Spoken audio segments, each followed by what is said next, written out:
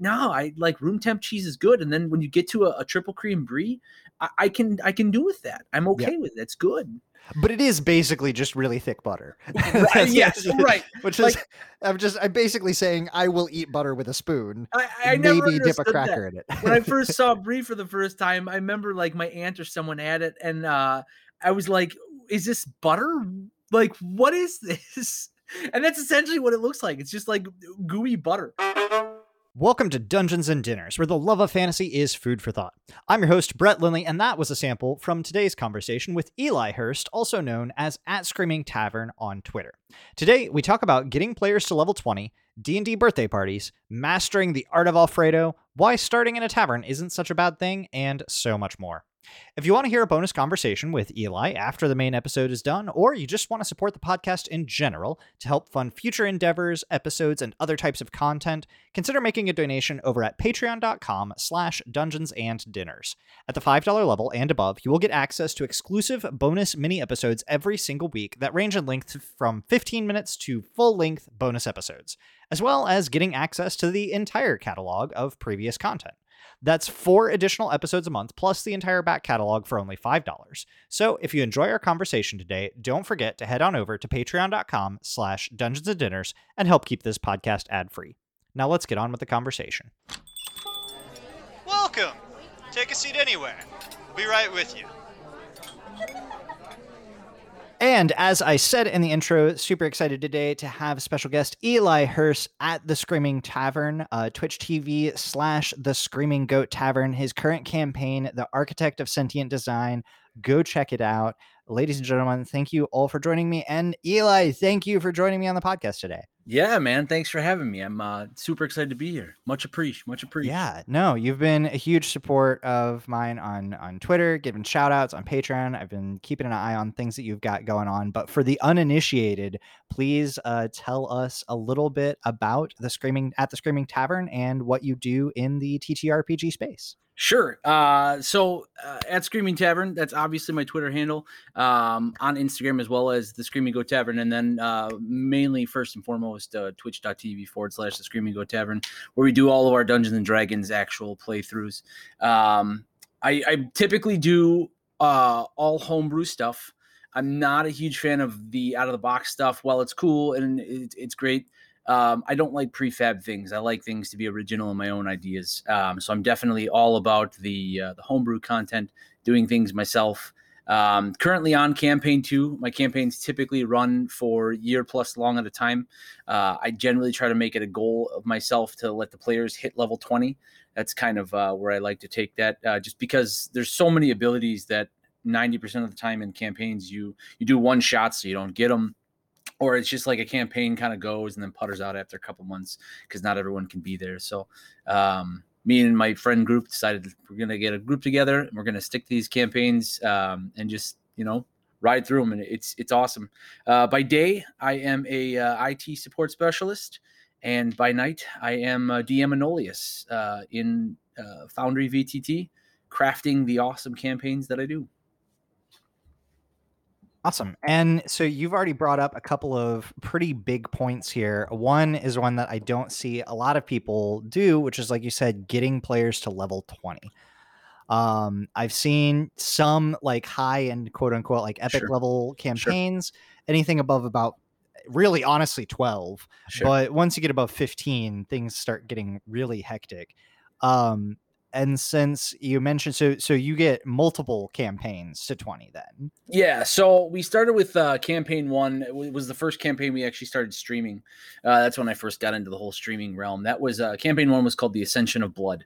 And it was only 5 players at the time, me being one of them. So I DM and I also run one of the players within the group spectrum. Obviously not crossing the boundary between what I know and what the players should know. So there's no like I'm telling them through my character. But yeah, that campaign ran for just about a year. I think it was exactly a year on the date that we finished the campaign.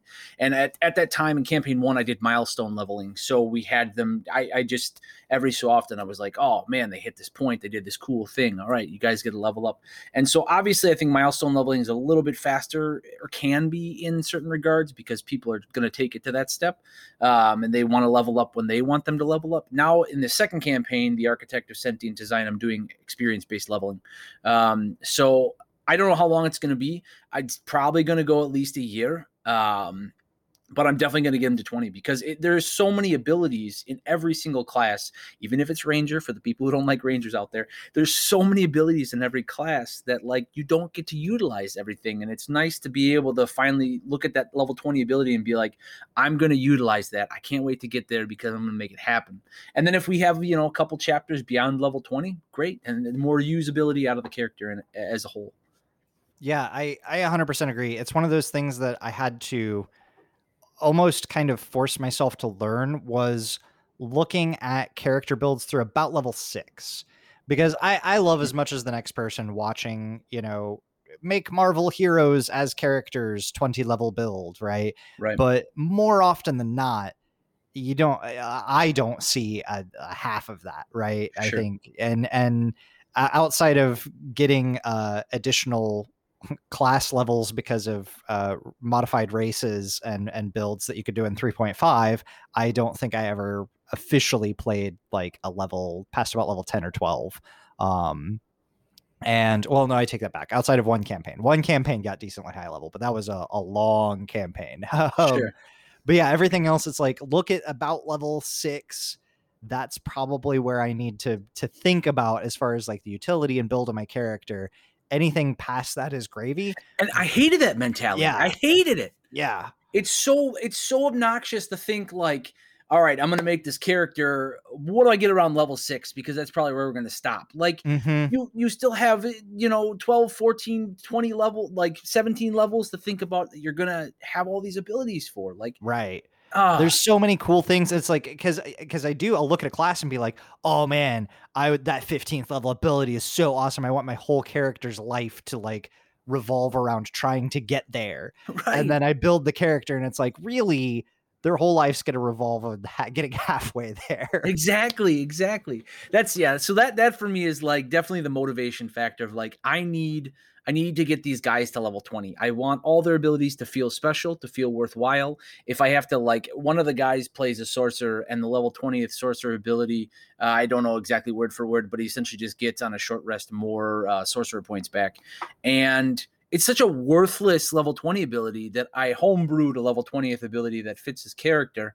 And he's probably going to go with it. And I'm going to make sure they get there because I love seeing that look on my player's face when they get like to experience something cool. Not necessarily that I created, but just something cool that's a part of their class to like make that RP experience in the whole story. Well, and on the flip side of that though, so is this do you, outside of Twitch streaming, have you gotten other player characters to level 20? Is that you seem pretty enthralled by that? Has that been a mojo for a good chunk of your DM experience? No, actually. So rewind back to when I was a kid. First got into D&D when I was about 6. I remember we were camping with my grandparents, and they had a bunch of these little counters and pieces and some random, just a ton of 6-sided dice because they were big into like dice games and cards and stuff. And me and my brothers, my middle brother, who actually plays with it. Both of my brothers play with me in our campaigns, but my middle brother decided to get these dice together, had read some of the second edition stuff, and we kind of just got into it and like made stuff up exactly like what D&D was supposed to be, just this free-form game of creativity. And we made this whole stuff up. And my oldest brother made a character, and we started playing. And that was my first kind of experience with Dungeons and Dragons that really got me hooked. And I was like, not the typical like oddball in school, like, living with my mom kind of nerd person, but I was just like really creative. I had this passion and drive to like make all this cool homebrew stuff and like do all this creative things. And I slowly morphed as I got into my teens. I got more and more into D&D. And then when was it that 3rd edition came out? Probably when I was like 8, 9, 10, something like that. maybe a little older.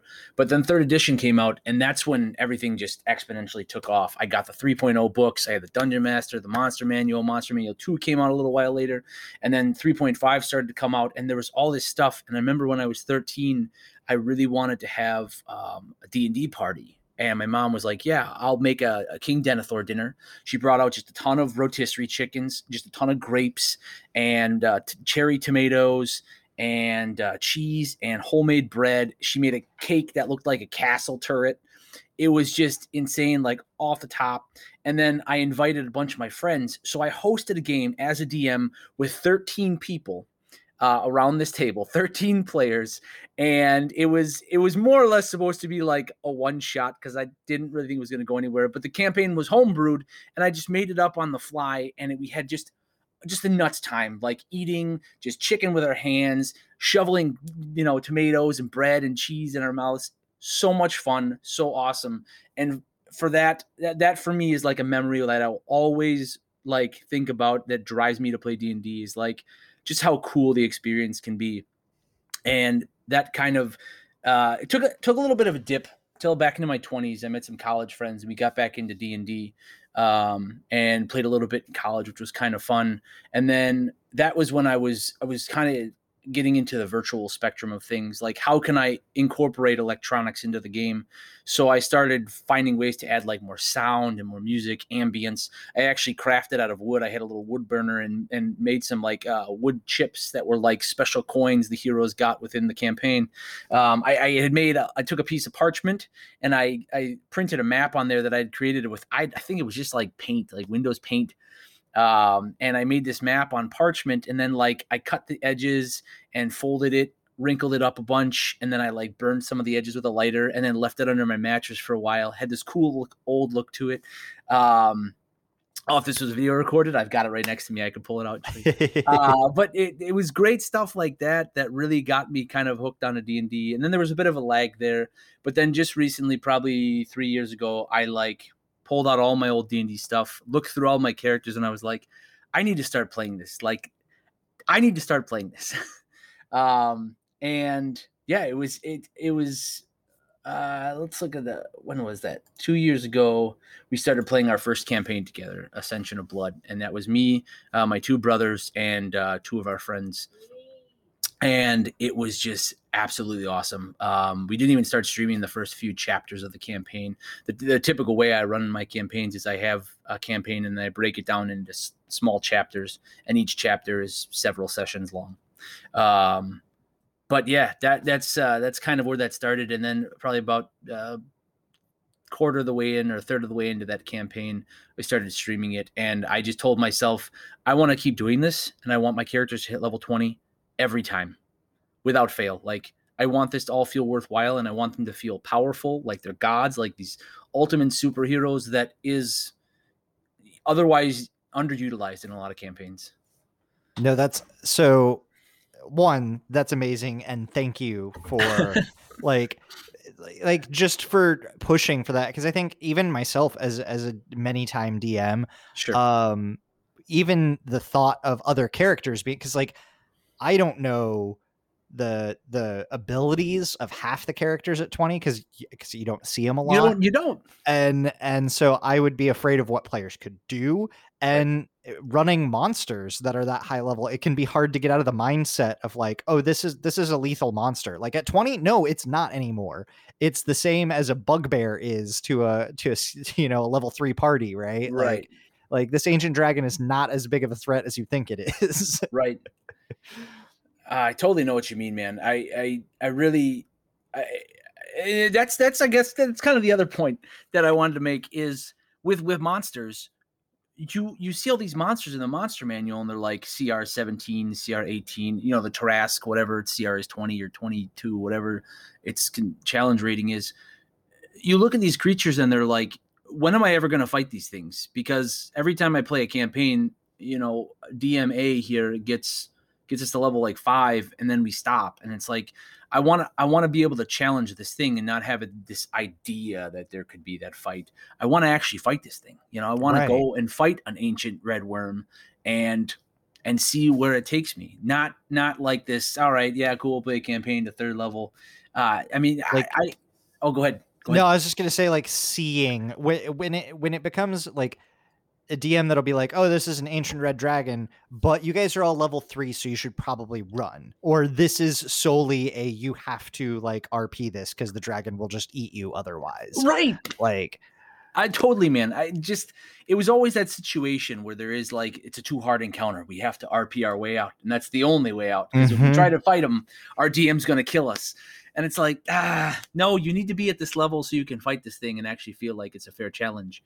That's one thing that I've incorporated into my campaigns, is always making sure, and more so with the second campaign than I did the first one. The first one was a little bit more of a cakewalk because I was getting into making campaigns again for a while and like getting back into the swing of like how I want to DM this. And the second campaign has been real challenging. We've had a couple characters that have died several times already. Thank God for Spare the Dying, but right.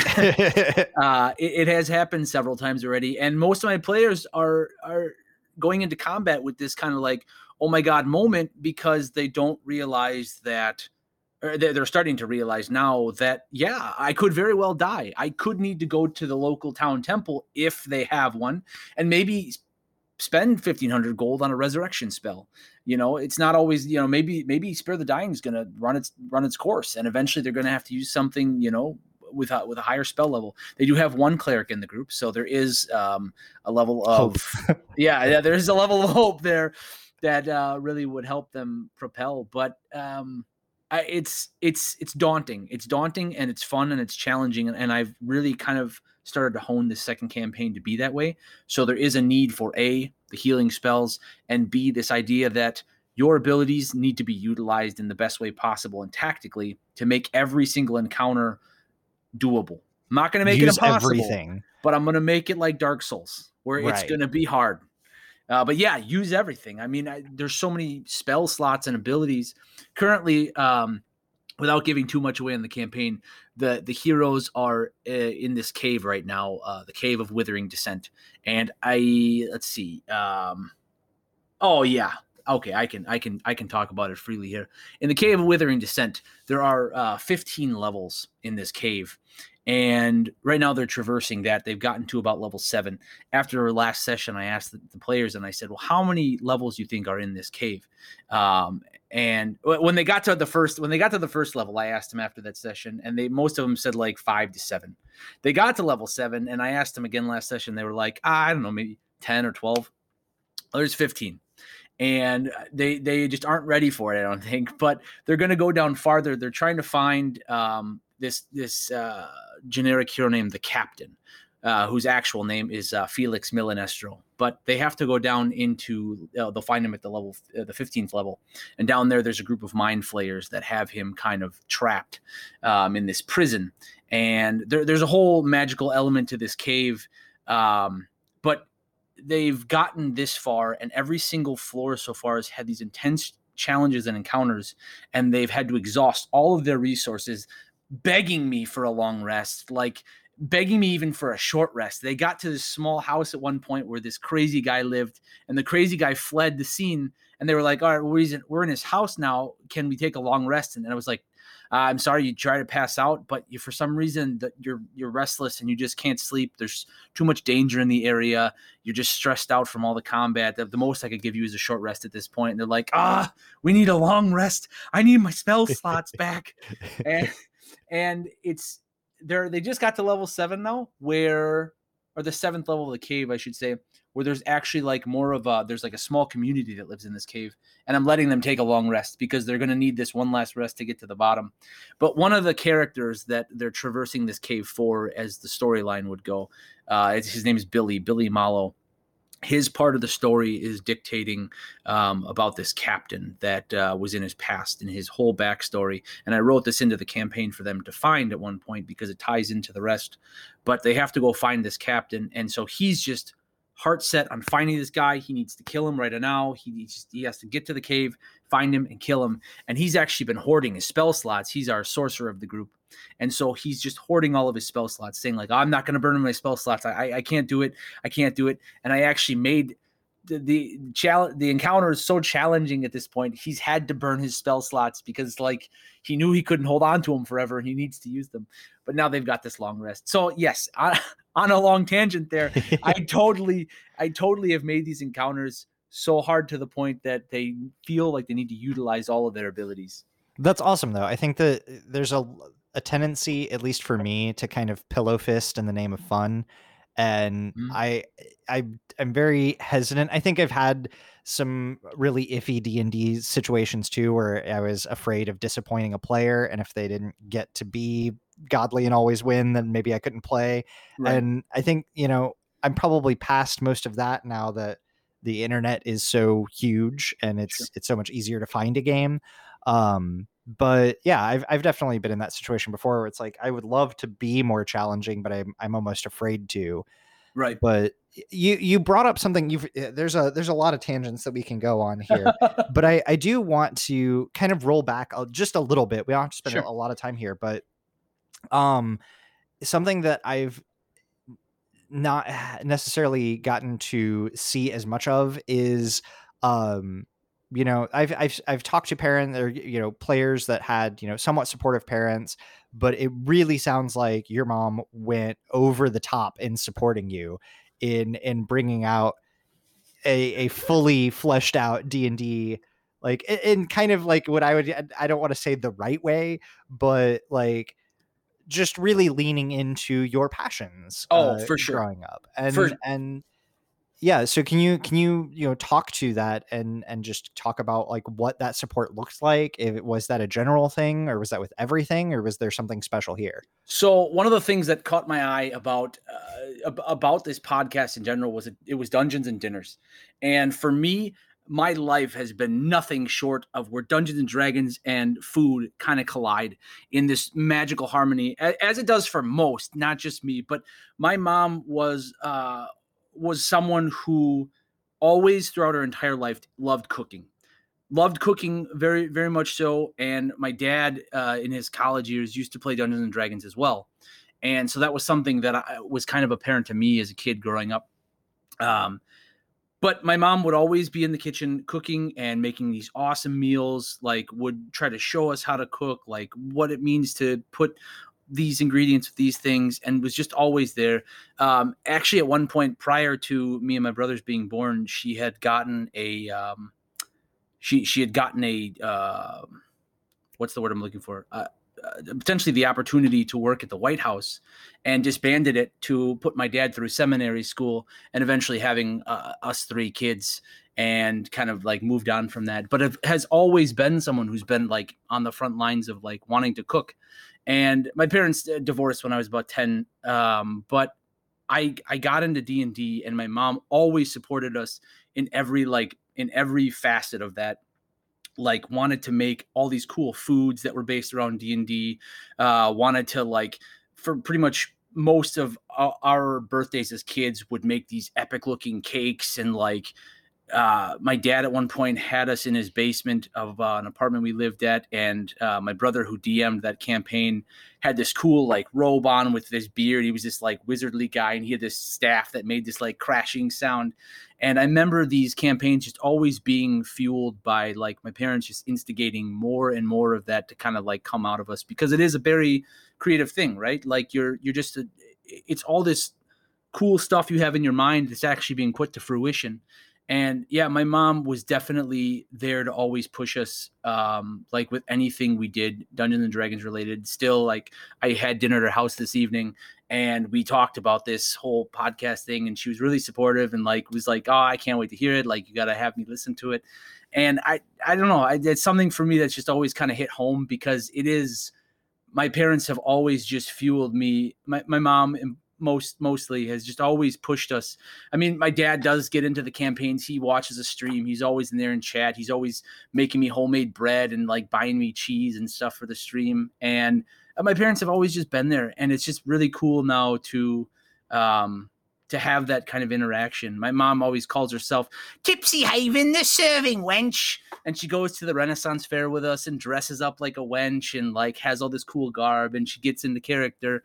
And yeah, my mom's just been, has always been there, like hook, line, and sinker about anything Dungeons and Dragons related and wanted to help out as much as she could, which I to this day think is amazing. She's such a great huge. person.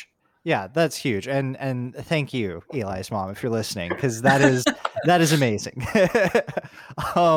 So I mean, now I feel a little bit more on the spot. I don't want to pillow fist my questions here for you. Go for it, man. No. No, but so you'd mentioned that your mom, taught you to cook at a very early age. You were always kind of immersed in some form of support from both of your parents, be it, getting you guys dressed up to role play or helping make food and snacks or just cooking outside of D&D. So I'll often ask, like, what's one of the first things you remember cooking, but I think I want to kind of adjust this question a little bit. And with so much kind of hands-on activity in doing that, do you feel like you have a first thing that you mastered cooking? Oh, Jesus. Do I have a first thing that I mastered cooking? Probably not. I don't think, as much as she tried to teach us, I don't think I'm that good of a cook. I don't believe that. I don't believe that at all. I can be pretty handy. I can be pretty handy in the kitchen sometimes. And just yesterday, I made. I wanted to recreate like a Chick-fil-A fried chicken sandwich. So I deep fried in my house, which is a giant pain in the rear end. Oh, it is. It is. But I did. I successfully deep fried like a really awesome chicken sandwich. It was absolutely excellent. It was delicious. Did you do the pickle brine? I did. I did do the pickle brine. Oh, there you go. We got a photo of it. Is that up on your Instagram? It is actually. So there we go. All right. The Screaming Goat Tavern on my Instagram. You can see that picture there. But I'd say if there's something that I feel like I've mastered pretty well, it'd probably be Alfredo. Ooh. Speaking my language, pesto and cheese, or sorry, pasta and cheese. Pesto, pasta and cheese too. Okay, let me go back on that even. Pesto. But when we were kids growing up, right after my parents divorced, I was like 11, 12 years old. My mom had a porch that was pretty big, and she had 3 of these really long boxes maybe like 5 feet long. And she grew basil in each one of these boxes. And basil, if you've ever seen it, grows exponentially, like just gets massive. And so her and one of her friends that actually lived very close to us, they would just go on like a basil pick like once a month. And they would go out to the bush or the plants she had and clip all these leaves off. And they would just make just absorbent amounts of pesto, just pesto. And my mom would make pesto pasta in angel hair that was to die for.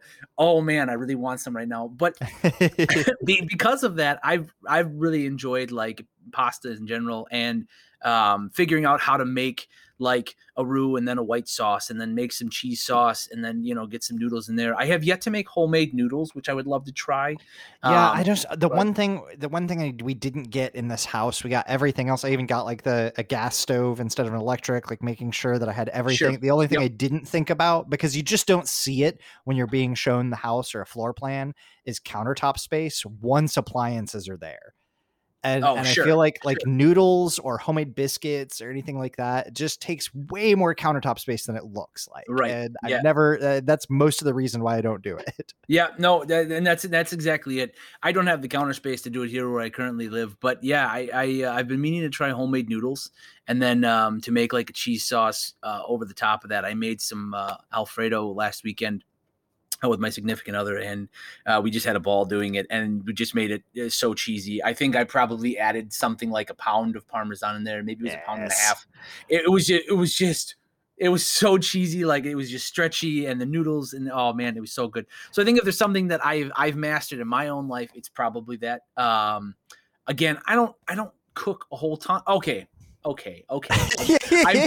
I'm forgetting about things and they come to me at the spur of the moment. If we're talking about on the grill, we're talking about on the grill. Okay. Yeah. I can grill just about anything. I can grill. I don't know how it came to me, but I just, ever since I started grilling food, I could just grill everything perfectly without like even having to like thermometer it. Just look and feel and touch, boom, I can make it. I remember when I was 17, I wanted to do for my birthday, I wanted to like grill at my mom's house. And I'd never done ribs before. And I was like, I'm just going to do this. Who cares? I'm just going to do this. I seasoned the ribs. I threw them on there. I let them cook for a while. They smoked for like another couple hours after that. I wrapped them up in foil, spritzed them with some water. It was amazing. I'd never made ribs before, and it was just something that turned out so perfectly for me. So I guess maybe that's my mastery. All right, I'll take that. On the grill. Anything on the grill, I can cook it. Well, I mean, you know that I would definitely wouldn't turn down an order of grilled ribs and some homemade Alfredo. Like that sounds like heaven there. Yeah, right. I am a big fan of Alfredo because it's both something that you can kind of just always throw together if you have like three ingredients, but you can also like always level it up, right? Like as a simple Alfredo is like 3 ingredients, like butter, cheese, milk, right? But then you can do like heavy cream instead of milk. You can do oil, different type, play with the oils. You could play with the cheeses. We had I don't really like brie unless it's like a triple cream or something. Man. If it's a really fancy brie that when it gets to room temperature is basically just thick butter, then sure. But like a lot of bries I don't really like. And but we had like half a wheel. I don't remember why we had gotten it. We got it for some other thing. We had like half a wheel. I'm like, it's gonna go bad. Right. I was like, but I bet you, like, while I don't like brie on its own or like on a cracker, I bet it would work really well in an Alfredo. And so I just took this whole half wheel of brie and just chucked it into the sauce.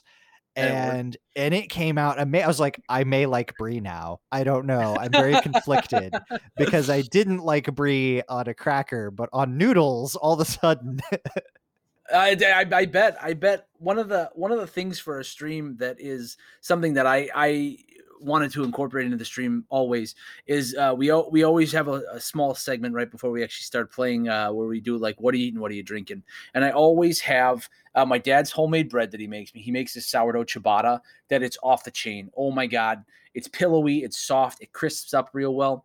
And then I always have some sort of alcohol like a beer or a mead to showcase, and then some cheese.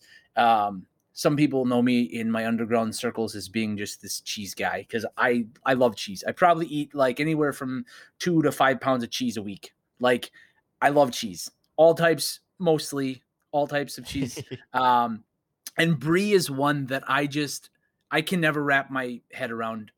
Like I just something about the flavor is just a little too odd, and something about the edible rind I can't. Yeah, I mean, like sometimes it's like a heavily flavored hard, like a rind on a hard cheese that has like a rosemary crust or something. Like sure, but the rind of a brie is so thick. Yeah, it's like chewy. And it's like, and I've had some funky, weird cheeses. Sure. That, you know, that I'm like, there may not be my favorite, but like, yeah, I'll taste my way through, especially like hard cheeses. I probably won't ever turn down a hard cheese. Yeah. But yeah, like a little piece of brie, I'm like, I don't know. I'm probably just, I'll skip almost every time. Yeah. I've had Limburger cheese. I love Limburger cheese. I think it's great. The smell is horrific. I won't lie, but it tastes amazing. I've had raclette melted on like toast pieces, and it smells kind of funky, but it tastes way different and it's amazing. But for me, it's just like people are always like, yeah, we have this charcuterie board and I have some baked brie, and it's like, just take the salami and the crackers. Right. Yeah. No, a baked brie you can get out like that. Like I said, I think the only time, and this is a pretty recent discovery because I didn't know that it was a thing, but like a triple cream brie that I found recently. That I will go for. And yeah, I didn't know it existed until like, I don't know, a few months ago. Sure. And I was like, okay, and then I'm like, I'm skipping the brie. And he's like, no, dude, don't go for the brie right now. But by the time we're done with most of the charcuterie, the brie will be ooze. And that's when you want to eat it. Yeah. And I'm like, this sounds worse. Like, you normally think, you think like dairy cheese. Okay, I shouldn't eat this at room temp. Right. I actually like room temp cheese. I like when you get some good cheddar and it's got just like a little bit of like that kind of like melty look to it. And for me, it brings out the taste. It's more delicious. It sweats the oils. Yeah, like you see the oils coming up. Sure. Yep. And it just gets more unctuous in your mouth, and you're like, "Oh, this is good cheese." And most people be like, "No, it's got to be cold." I like room temp cheese is good. And then when you get to a triple cream brie, I can do with that. I'm okay Yeah. with it. It's good. But it is basically just really thick butter. Right, yes, right. Which Like, is, I'm basically saying I will eat butter with a spoon. I never Maybe dip a understood that. cracker in it. When I first saw Brie for the first time, I remember like my aunt or someone had it, and I was like, "Is this butter? Like, what is this?" And that's essentially what it looks like. It's just like gooey butter. But where were we going? We got on. I'm not sure that I had a tangent. destination with that. But, No, it's good. But I like where we've ended up. It's about the journey, not the destination. Right? Exactly. Right? It's about the friends we made along the way. But So- my life has really worked its way from food into Dungeons and Dragons because my parents were very cultured in that way, like bringing what they knew and loved as kids into what I know and love as a kid too now, and like into being an adult. D&D and food. And when do you not have a D&D campaign where you don't go to a tavern and sit down and drink and play drinking games? Like, that's every campaign. Even if it's a one shot, there's going to be a tavern, there's going to be like alcohol at the tavern, and there's going to be some tavern games every time. Like, I haven't played a campaign where that hasn't happened. Yeah, there's some tropes that like aren't bad. Like I found that there's sometimes there's some stigma at the we met in a tavern sort of thing.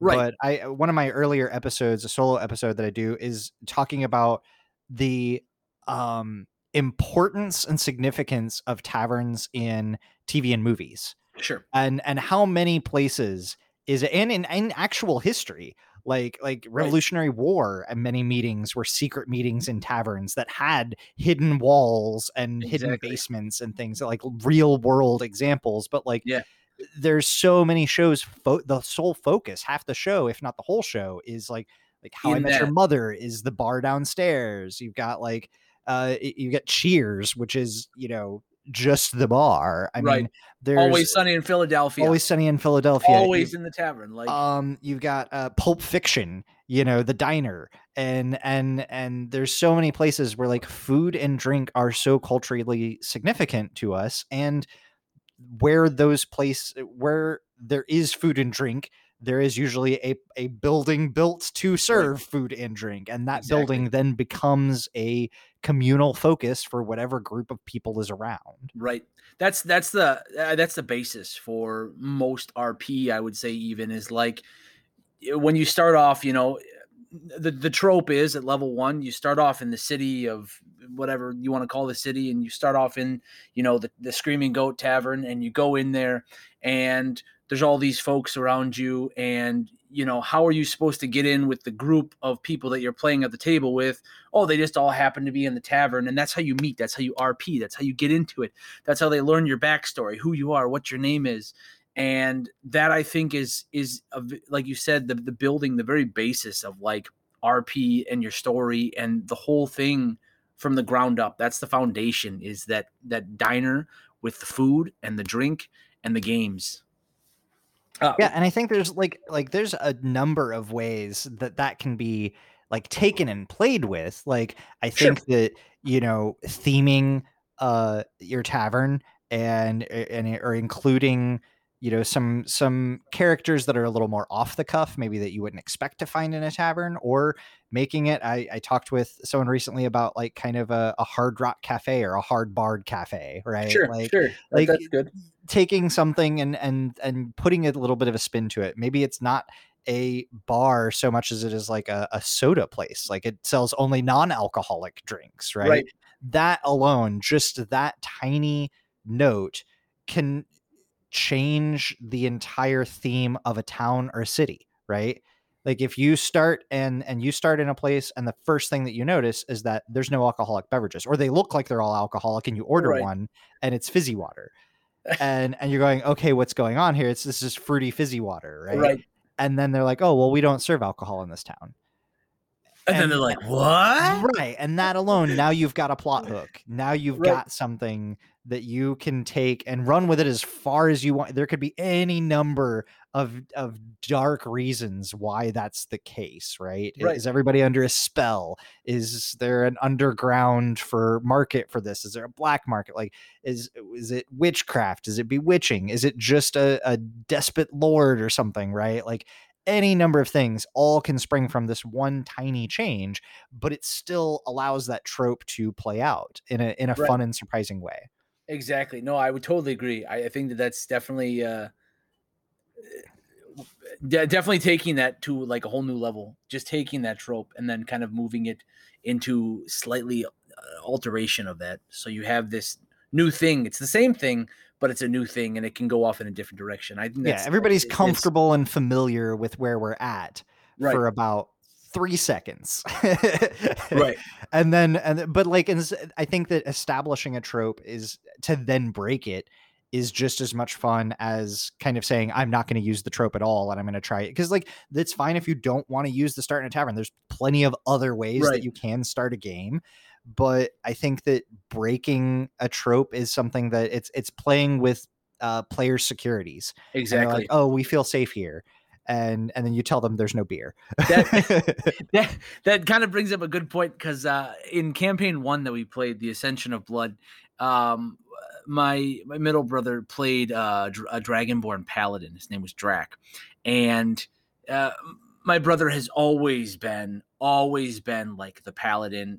Played World of Warcraft, was a Paladin. Every time he's like this righteous crusader kind of guy.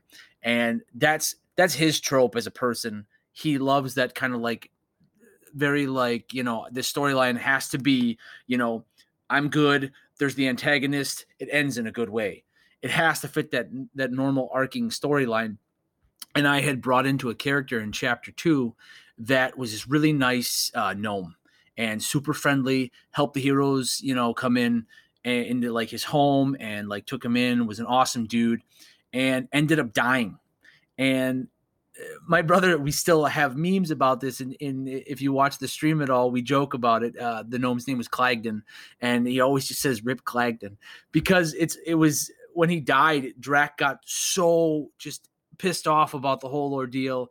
And he is like, when the campaign came to an end, he was like, you know what? That was a really good ending. It was like, I thought it was not going to fit like the positive ending I wanted it to be, but it was good. It was perfect. And I'm really glad I got there, because his character didn't want it any other way. He didn't want it any other way. And I think I kind of forgot where I was going with the point, but well, I think in bringing things full circle and kind of breaking established tropes and narratives, I think that kind of brings up another point that I find interesting to discuss, is that with bringing a campaign to level 20, you've mentioned that there have been some close calls and some character deaths that they can kind of come back from. Maybe not as a spoiler directly. You don't have to say which campaign or anything like that, but have you had to deal with permanent character deaths? So no, that's the one thing I have yet to get to, at least in these 2 campaigns. So yes and no. Going back to campaign 1, there was an NPC they met halfway through the campaign. His name was Grellin. He was a cleric. Grellin was the character that I played in campaign 1 as the DM owned PC. And at the end of campaign 1, Grellin sacrifices himself to save Tremorn, who was our bard, to save Tremorn from dying from this horrible ritual. Grellin sacrificed himself, and he kind of lives on in memory. That's about the one real death that I've had with a player character. In this campaign, other than bringing people back, there hasn't been any permanent deaths yet. Campaign 1 did start off. We had a couple other guys that started playing with us the first couple months, but they dropped off, so I had to kill their characters off. Fair. But it wasn't like a loss in that regard. And one of the players that did play with us all the way through campaign 1 and plays with us in the second campaign he kind of wanted to change characters, so I killed off his character as well. But again, that was like something that was per request kind of thing. Yeah, right. So it didn't come naturally. I guess I haven't had any natural deaths. With level 20 characters, you've got, disintegrate, you've got power word kill, you've got things that don't leave a bot. Like you're one death save in and you get fireballed. Like you're not coming back from that. Right. Right. And that's something that I am not opposed to it. I don't think there's anything wrong with a character death. I told the players, if your character dies, you can create a new character, come back at half of the highest level that's there currently. So if let's just say that Elwyn, who's our wizard, dies, he'd come back and he could play a bard, and it'd be half of what they are now. They just hit level 6 in the last campaign, so he'd come back as a level 3 bard, which is totally fine. I don't think it's something that the players like. So yeah, like you said, do you pillow fist it? I don't feel like that's always the best mode of choice, but I also don't feel that killing off a player is the best, choice as well. Yeah, I don't think that I definitely don't encourage anyone to be out to kill a player. Right. Because I've been on the receiving end of that. Sure. As like a personal vendetta, not a gameplay thing. Right. And that's probably one of the worst things. Like, that ends friendships. Like, because it's obvious. Like, you think Right. you're being sneaky and you're not. But it's one of those things that it is kind of dangerous. It's tough to deal with, because you can, even the threat of like reduced level, like coming back at half is not terrible at 2 or 4, because that you'll get the XP back really fast. Right. But you get to like 10 or 15, and like that's a significant threat to Right. have to deal with. And I think that there are in betweens. I've seen some really interesting, especially for DMs that like yourself that are into homebrew.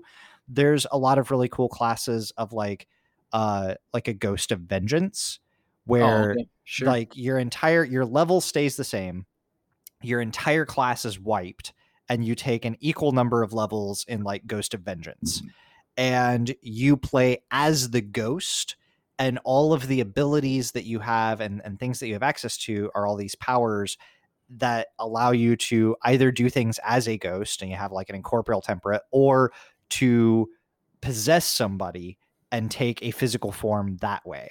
But I think that offers a lot of really cool narratives. And then like whenever you fulfill, like I think when you die and become the Ghost of Vengeance, you basically take a goal. And Sure. that goal is like what gets you through purgatory, right? So like once you achieve your goal, your character, so you get kind of a one last hurrah Sure. at whatever my character's driving purpose is now the purpose of this class. And when that class meets, it may meet it not at the end of the campaign. It may not be kill the ultimate bad guy. It may be whatever is related to my backstory, right? Right. But once I achieve that, then I can kind of ascend and do whatever. But until then, I am now stuck. And I think that can add a lot of cool narrative elements. It allows you to, it puts a punishment in for dying. Right. And you're forced into a completely new class. You're forced into being incorporeal. There's the threat of like your soul being completely erased if the ghost is damaged, by like magic. A lot of the same way of a regular ghost or a white or whatever would be, like you can be erased or sent to the ethereal plane or something. Sure. But giving that opportunity to like, death is dangerous, but not necessarily you can still fulfill your character's purpose, whether that's one session from now. Sure. That you're like, well, I'm just going to leave the party and have my own little solo thing and do ghost stuff and do that, or whether it's with the party, but giving you the opportunity to resolve something with your character before it's kind of permanently erased. Sure. That's an interesting idea. I guess I'd never looked at how can you let a character live on without actually living on. Right. That's a really cool homebrew idea. Yeah, there's a few of them.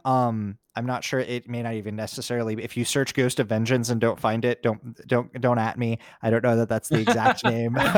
But if you Google around a bit for characters living on in death and ghost homebrew classes, there's a few of them, and I think that there's a lot of fun ways to play with that.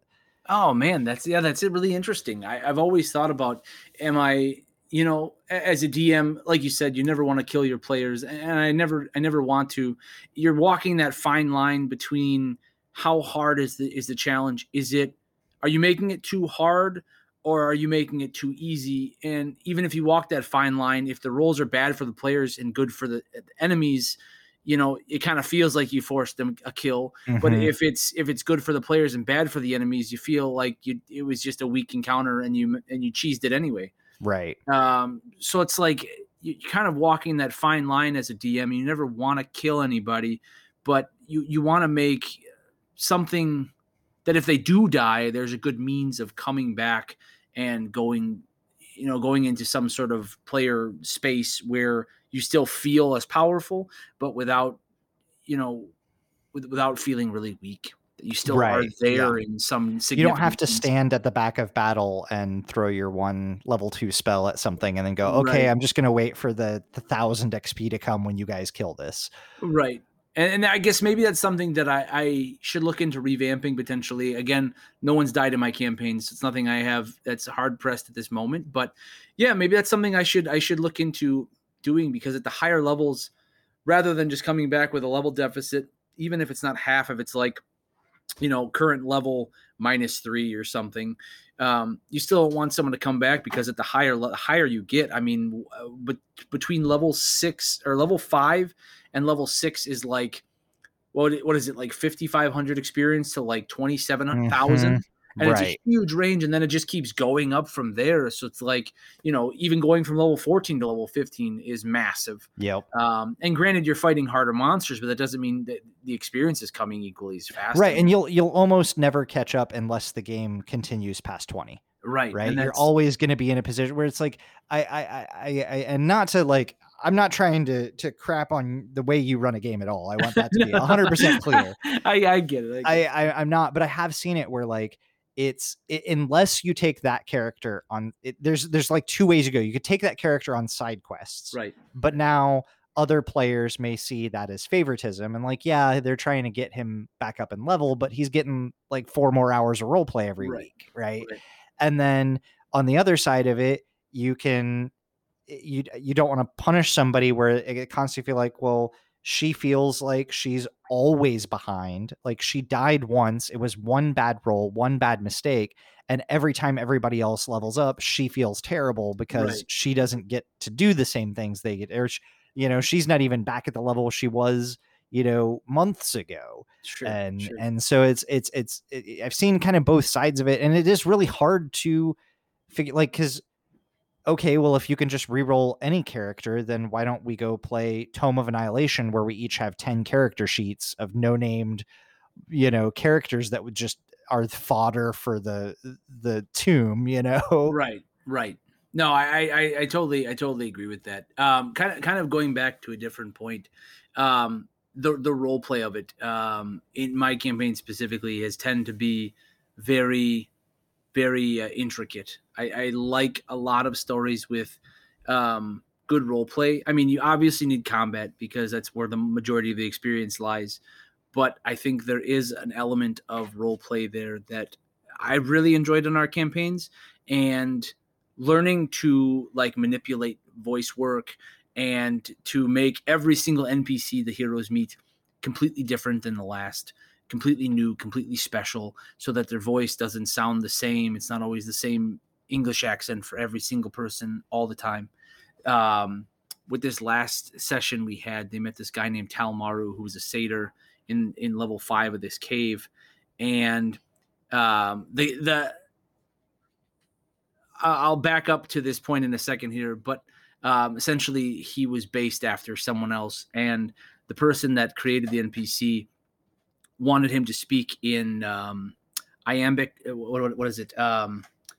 Tetrameter. I can't think of the exact term. It's something that Shakespeare wrote. So iambic pentameter, I think, would be mostly Shakespeare. But there's a number of meters that you could use there too. Right. It's I forgot. Trochaic. Oh, okay. Whew. Yeah. Whew. So he had said to me, he's like, hey, you should do this NPC, but do it in trochaic tetrameter. And for those of you who don't know trochaic tetrameter, it's like the 3 witches, like bubble, toil, and trouble. It's speaking with 4 soft syllables and 4 hard syllables in 8 syllables total in a sentence. And that's really hard to do on the fly. Like to make full sentences and talk like that on the fly is extremely hard. I messaged him after that session and I was like, there's no way I could have done this. Like, I'm really good at DMing, not to toot my own horn, but I'm pretty good at my DM skills, but I can't do that. So he did kind of turn into this like crazy underground satyr, but I did my best. I I definitely tried to throw in as much tetrameter as I could, making 8-syllable sentences and trying to make it this interesting character that's totally different. But I think the RP element just in general in our sessions is something that I'm really astounded by, because not only do I RP well with my NPCs, but the players do a fantastic job of really getting to know an NPC. You go to create an NPC and you might make a mental note of what it looks like, what the person talks like, how they sound, how is their voice, is it high, is it soft, is it slow, or is it real fast, does he dab a lot? But you never really think about a lot of the backstory, and the characters draw that out of the NPC, and you're on the fly trying to think of now this NPC who was nothing turns into this really long backstory of you're trying to make all these things kind of come out of him. And I think my players are really good about role playing, and that's something that I've gone to appreciate a lot, is the whole role play aspect of just really getting into your character's backstory. I have my heroes make their backstory. I had to make it 2 weeks before we started campaign 2 so I could incorporate all of their backstory pieces into the campaign. And I try to make each person have their own section of a chapter to find this certain thing that is a part of the whole storyline, but builds into the end. And we're on that first section right now. But the RP, I think, is a huge element of my campaign, specifically because I love doing. It's all about the story. It's all about the creativity of finding that whole arcing storyline and how everything fits together. And actually, if anyone watched all of campaign 1, there are a lot of tie-ins that how it goes into campaign 2. And I've actually kind of loosely figured out campaign 3 and how I want those ideas to go into campaign 4. Oh, that's awesome. That's thinking yeah, but there's a lot of fun for I don't know, the more kind of different types of DMs that I talk to. I find that, I definitely relate the most to homebrew campaign DMs, because that's what I like to run. It's the thing that I enjoy doing the most, usually for a different reason. I like a lot of the lore and the story. And I wonder sometimes if I'm trying to find mechanics to fit my lore or lore to fit my mechanics. Because I'm a big design guru. He talks about, Sure. designing monsters and making special abilities or items that are really, awkward or work in very strange ways. So I do kind of question that about myself. But I think that one of the things that I've always done is well, I know where the next campaign is going to be. When you guys get through this one, he says, looking at a swath of characters that he's only brought to level 6. So no, that's entirely it though, is you look at the campaigns and you want them to flow well. I think as DMs go, we're constantly just any D&D player, not even just DMs, players too. We just constantly have all these creative ideas just on the spit. I want to play this crazy cross class. Right. Yeah. And how perfectly it's going to go when this spell crits. But then it fails. It fails. You don't even, or you get somebody else, shoves you during their turn, or something happens where it's not even your turn yet. You don't even have a chance to fail before it's not an option. Well, and that's exactly it. As D&D players, we have so many ideas. It's hard, like you said. Do I find the mechanics to fit the lore to fit the mechanics? You do both simultaneously sometimes, because you have I want to do this, and this, and but this doesn't fit over here. But then if I make these things, some of these can fit. Mm-hmm. And I think it's definitely hard even designing a campaign in the first place, because if you do all homebrew like I do, you run into that issue a lot. I've run into that so many times where I'm I've got this great idea and I want to fit it in somehow, but it doesn't fit the lore. Or I've got this great mechanic, but why would anyone do this? It doesn't fit their backstory. And I think that's definitely. Can it work on another plane? Well, how multiplanar do I need to go to wedge this in? So I can't say a lot about campaign 2, but there is a good portion of that where I've had to finagle things. the way the campaign is situated, it's kind of based on a Dunamancer.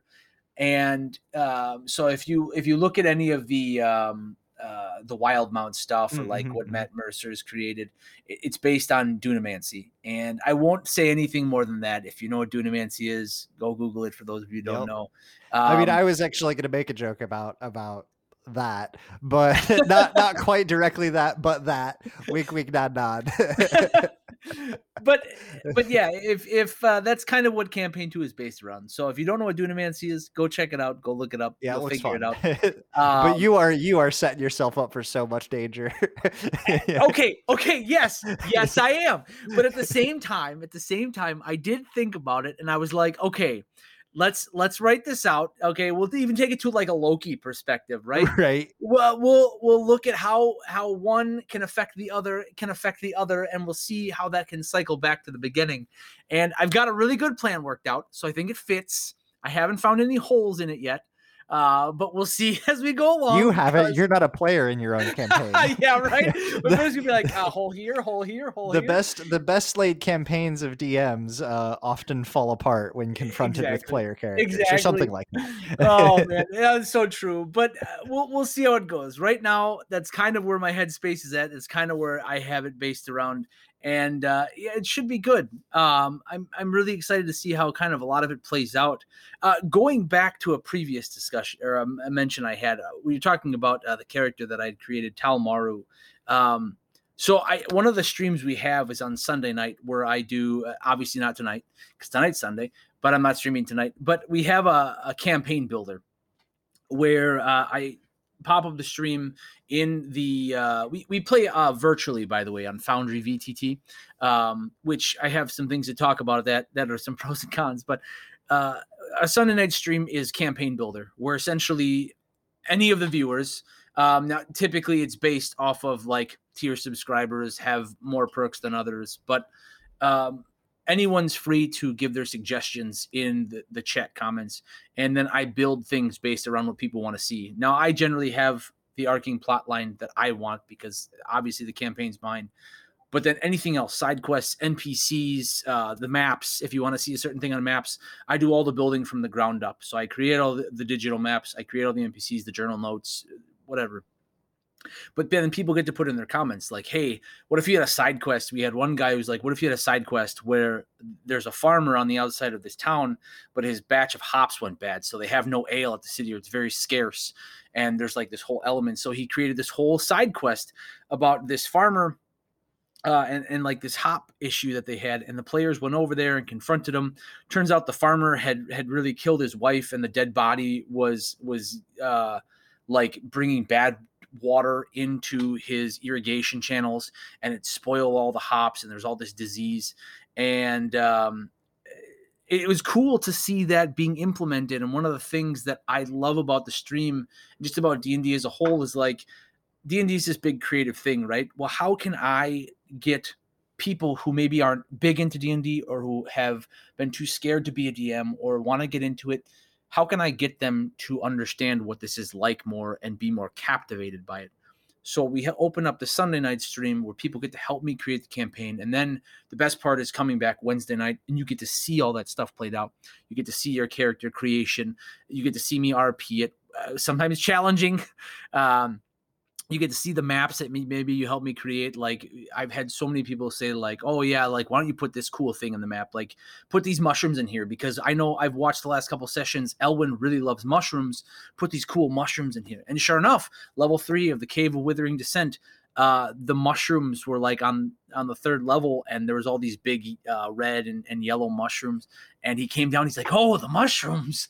And for anyone who plays Overwatch, he's kind of based his character a little bit off of Sigma in some regards. He's kind of this like mad scientist. He plays a wizard, and he's always like looking for like the next big thing, but he really likes botany, and he, in his backstory, he was a doctor. So he's got this like intelligence for like medicine and medicinal things. And like, I love having people put those ideas in, because it fuels so much RP for my players. Like, I love RPing, and I love doing voice acting and all that stuff. but it's so cool when I get to see the players interact with something that I didn't even create. Like maybe I did the clicks, but it was their creativity, and now some of my players get to play on their creativity, which I think is awesome. I'm like removed from the equation, and I get to see it from like a third party perspective. Well, you really do get like 1,000 eyes to help catch the things that like you might miss while you're trying to write rules, deal with on the fly scenarios or combat. Right. You may not have the mental bandwidth to pick up some subtle thing that one character said. And if anybody in chat catches that and can bring that to you on Sunday and be like, hey, did you realize in battle that he kind of said under his breath, he made this comment about this thing?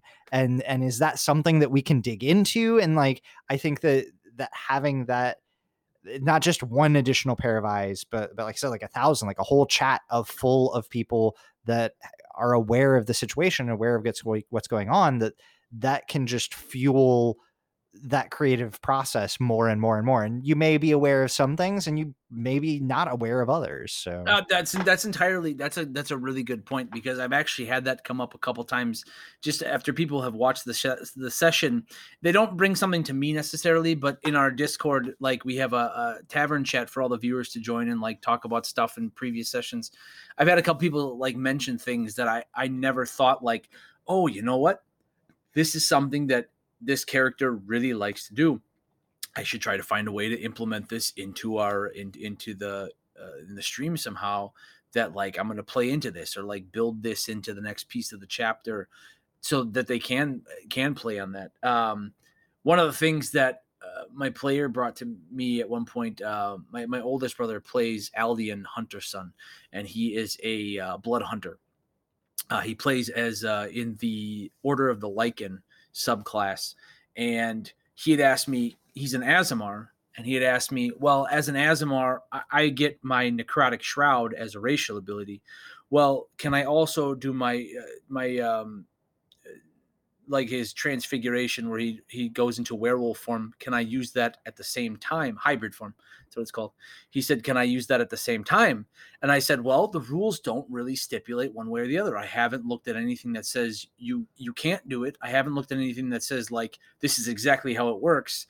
There's definitely a multitude of homebrew ideas out there. So what I did is I created my chart. At certain levels, he gets hybrid transformation, he gets advanced transformation, and then mastery of transformation. And so I made a chart based on those 3 levels that in the initial stage, if he uses both forms, he has a percentage to do like pretty much it'll kill him instantly. He'll take a good portion of damage at a middle percentage. And then if he rolls high enough, he takes no damage at all and manages to pull it off. And those values increase or decrease the higher in his mastery that he gets.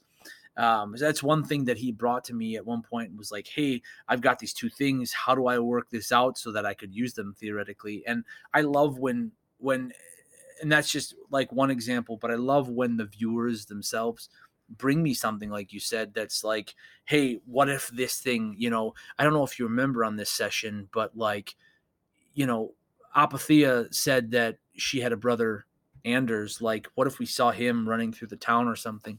So there's like fun stuff like that all the time that I really think is, like you said, just awesome. It's really good input and it's really fun. It makes it captivating the next time you come back. And it's not just me creating the stuff, it's you creating the stuff then. And you feel drawn to like wanting to watch it because you're like, oh yeah, I created this. Yeah. You want to see, I want to see it happen. Exactly. Now I'm going to have to make an NPC named Brett Lindley. Oh Lord! I mean, I could probably throw you some NPCs if you need an NPC. I could use some things play tested that haven't been done in a long time. So I would be, by all means, man, send it my way. I love making characters. I mentioned this before. I love making characters that are suboptimal. Because I'm I really am a lore, like as much as I want to see cool mechanics happen. Again, this is when I'm making monsters and campaigns, I'm focusing probably on fitting the lore to the mechanics. Sure. When I'm making characters, I start with the lore and try to wedge a PC into them so the builds are just terrible. Sure. I want to do a Warforged Armored Artificer Druid Circle of the Stars. Jesus. What a cross class, man. Yeah, I want the great astronomer. And I picture like a bear driving a tank. but with an astrolabe to make sure they're just going north. You know? Yeah. Is this the right direction? We're going the right way. That's good, man. That's awesome. I think that stuff like that, I'm always about form over function, RP over mechanics. Not that I think there's anything wrong with min-maxing a character, but I feel like there are some character classes out there that are like cross classes that are kind of broken and really do destroy the game. Now, you can very easily homebrew something around it or make the campaign work to like in their, not disadvantage, but against their strengths. Yeah, to balance it out. But I'm definitely over RP over, you know, making character perfect. It was more the image. Like I had the image in my mind first of like a Warforged covered in glowing constellations. Okay, like, that's cool. That like just that image is like, how do I make that work? Sure. And like that was just kind of like I wanted the armorer because I wanted like him to be kind of self-improving sort of thing. Sure. But then like when the Druid Circle of the Stars was released, I was like, I want to play that, but I don't want it to be an elf. I don't want it to be, you know, a human or a variant human or anything like that. Like I want something that can literally embody that Druid style. And I think that the Circle of the Stars Druid has like the 3 forms, like the 3 astral forms it gets. There's like an archer and something else. And that also kind of combined with the Armored Artificer, which gets like 2 different armors. So you almost kind of get these like, depending on, again, just being able to narrate it, not necessarily the way the rules describe it, right? But color of magic sort of thing, where now he has 5 different armored forms, right? And he could take any of these different forms, gives a lot more flexibility in how he looks and plays. I probably wouldn't ever transform into an animal. Like I'd be fine and maybe I would. Maybe it's, you know,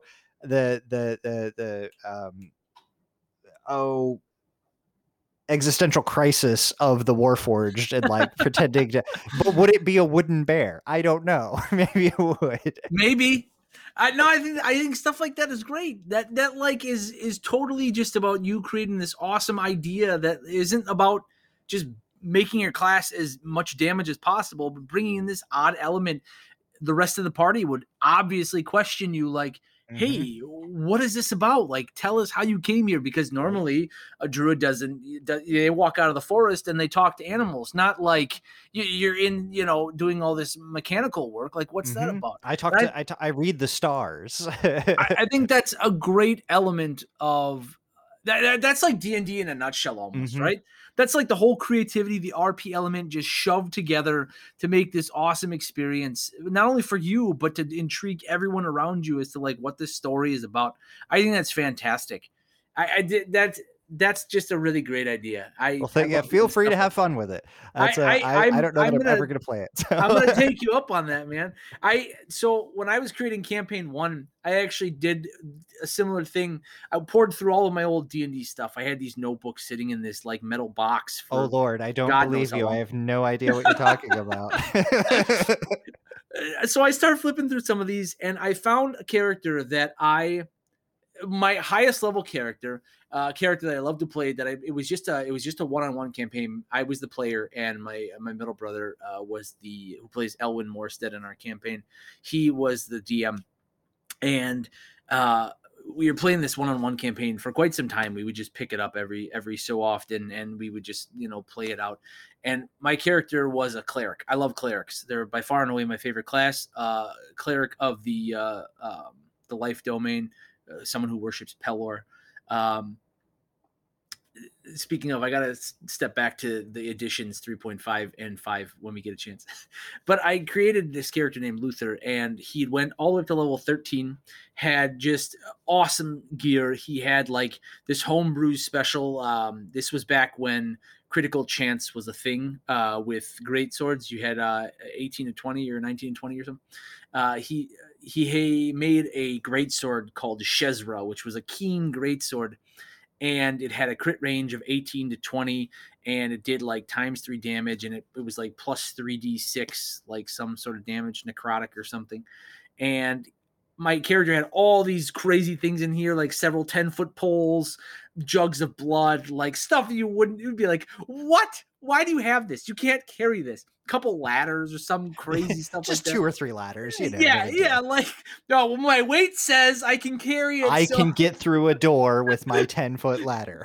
Right? So I'm looking at this character and I was like, this is probably my most notable character. And sure enough, campaign 1, I turned it into the cleric at the main city they first went to when they were level 1. His name was Luther. He was the cleric of the city of Malfray, which is in the lore of campaign 2 as well. And at the end of campaign 1, I actually had to kill him off. And so to me, that was like, it was a very quick death. It was very ceremonial, but I had to kill him off from his father, who was the antagonist in campaign 1, and came back, and his father ends up killing his son Luther and just blasts a hole right through his heart. And he just falls to the ground on his knees and then dies. And it was in my mind after the session finished, I like got done and I was like, I feel a sense of like, not relief, like it was something bad, but just like, I let it go. Yeah, it was very cathartic. I kind of just let it go. Like, his character that I remember, like if there was one character I had to pinpoint from any of my old stuff, it was Luther. And I let it go, and I was like, I finally got to like finish this character out. He had an arc. He played into my 30s. Great.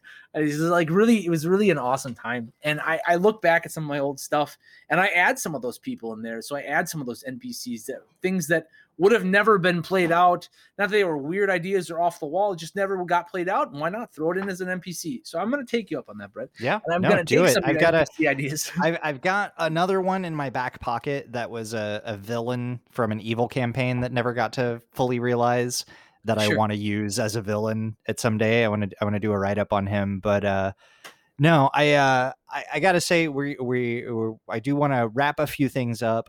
You are, if I'm not mistaken, interested in joining me for a little Patreon episode? You got it, man. All right. Gladly. Well, we've got some stuff to talk about on 3.5 and 5th edition. We've got a few things that we're going to go over. I would like to know if there's any interesting sibling rivalry D&D stories. And but before we answer any of those questions, Eli, I always cede the floor at the end of every episode as much as I can to my guest. So Eli Hurst at the Screaming Tavern on Twitter, twitch.tv/the Screaming Goat Tavern on Wednesdays and Sundays. Is there anything else, anywhere else that you would like to shout out? Anything that you want to say? The floor is yours. So we do also stream on Mondays. It's usually a third game night, like Overwatch or something. I have been looking at switching that around, so it might just be like a just chatting D&D kind of thing. But other than that, I think the one last point I'd like to say is how we got the name, the Screaming Goat Tavern. And in the very beginning, when the heroes were level 1, they went to the very first city they started out at. They heard a woman scream who was being chased by a band of orcs. They slayed the orcs, and the heroes praised them. Letting them into the city, King Bjorn Boulderfist let them eat for free at the Screaming Goat Tavern, which was the very first tavern that they walked in. And would you have it, my players loved this idea so much, they found a guy at the Renaissance Fair who does hand carving and engravings. They made me this giant wooden plaque that has our Screaming Goat logo in there. And it's fantastic. So the Screaming Goat Tavern logo that you see on a lot of my social media on Twitch and Twitter, Instagram, is actually the plaque that they had made for me. And I have yet to. It's hanging on my wall behind me, behind my green screen there. But I want to get it hung outside my house like a tavern door, like swinging on some chains. So that's in the works. But yeah, that's how we got the Screaming Goat Tavern as our name. And don't forget to check out our merch. It's the screaminggoattavern.com. You can see all of our fun merch there. This is kind of our tagline, much appreciate, and you can get ones with the logo as well. But yeah, that's all I have to say. I'm looking forward to our Patreon exclusive. Maybe you'll hear some voice acting. Ooh, yeah, I've actually got a couple questions on that as well. So, yeah, thank you again so much. All of the links that we'll have will be down in the description below. And yeah, for real, check them out. Hopefully, we haven't spoiled campaign 1 too much, but by the time you get there, I'm sure it'll be all as new anyway. So, thank you again, Eli. Have a good one. Yeah, you too. So that's all for the episode today. Thank you all so much again for listening. If you enjoyed this episode, consider clicking that little star rating or dropping a review in your podcast app of choice and help boost the algorithm gods to get this podcast in front of more people's ears. All of the links and contact information discussed can be found down in the show notes, and if you're interested in keeping in touch with me, you will find that I am most active on Twitter @AndDinners. That's ANDDINNERS. If you're interested in supporting the show or want access to the entire back catalog of bonus episodes like today's minisode, where Eli comes back to chat about voice acting, sibling rivalries, and Twitch streaming, or you just want to help keep this podcast ad-free, consider tossing a few coins over to patreon.com/dungeonsanddinners. If you're looking for other great podcasts to listen to, check out my other broadcast, Pick Up Your Sticks. It's a long-form podcast about why gaming matters, hosted by myself and my dear friend, Walker Neer. I'm really excited to be sharing this journey with you, and remember that love is the secret ingredient. Have a good day, friend. Thanks for stopping by.